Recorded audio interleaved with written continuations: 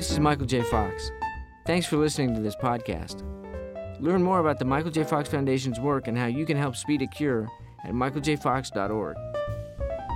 Welcome to a recap of our latest Ask the PhD video. Listen as scientists at the Michael J. Fox Foundation break down the latest Parkinson's research projects in the search for the next big breakthrough. Learn more about Parkinson's disease research. Free resources like this podcast are always available at michaeljfox.org. I'm Maggie Kuhl on the communications team at the Michael J. Fox Foundation. Our mission is to advance cures for Parkinson's and better treatments for people living with the disease today. We're investing millions in new technologies that can help patients manage some of the most hard-to-treat symptoms. Here to tell me more about these projects and their potential is our on-staff scientist, Dr. Jamie Hamilton. Hi, Jamie. Hi, Maggie. How are you? Good. So in 2019, we granted $3 million to 8 projects looking at gait and balance technologies. Why are those symptoms priorities?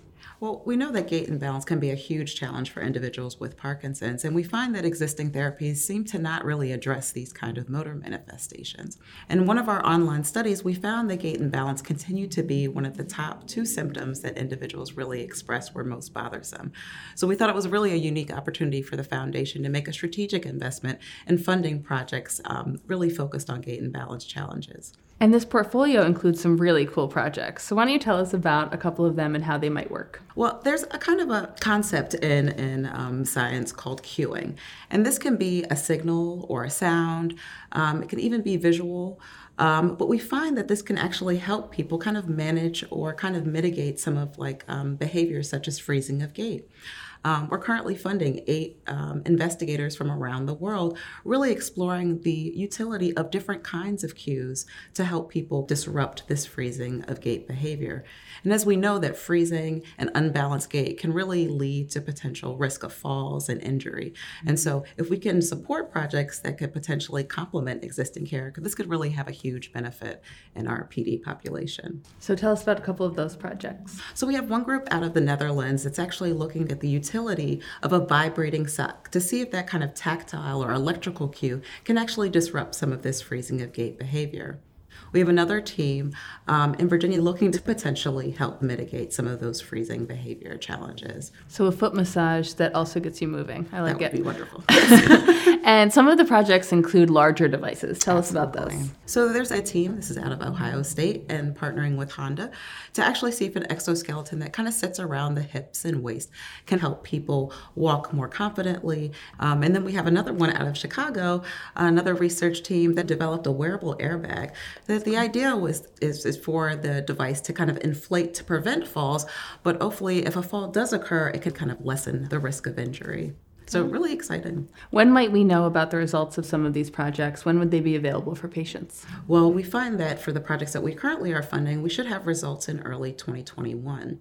And the idea is that some of the products and technologies will be available a few years after that. Really exciting time. And patients are always at the heart of what we do. Why don't you tell us about how they played a central role? Well, it was really a unique opportunity of the foundation to incorporate the patient voice in our review meeting proceedings. And we were really pleased to have 2 patients kind of weigh in on some of the projects that we ultimately funded. And really just getting their take on, would these devices be used?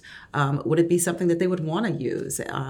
Is it something that's cumbersome or another thing that they have to kind of contend with in the beginning of the day? And so that feedback was instrumental to really deciding the projects and the kind of projects that we funded for this. And that was so successful that we're funding 3 additional projects for other symptoms. Why don't you tell us about that? Well, we got such a positive response from our Gait and Balance research funding announcement that we thought it would really be important to not just focus on motor symptoms such as balance and gait, but to also expand our focus to think about the other symptoms that may really challenge individuals, such as non-motor symptoms.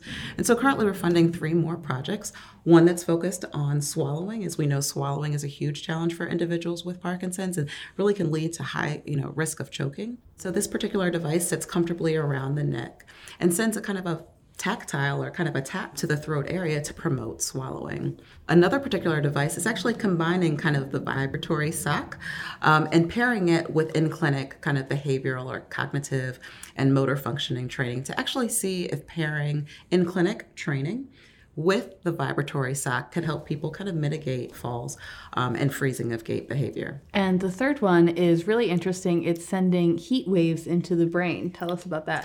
Well, the idea is that if you are sending heat waves or kind of heat through the ear canal, that it can potentially disrupt connections in the brain that are involved in motor function and movement. And a small study was done and found that this approach actually had benefit not only in motor function, but also in fatigue and moods. Would we fund any more innovative projects like this? Yes, the foundation is actually really interested in funding other novel technologies and approaches that can really help individuals manage their symptoms a little bit better.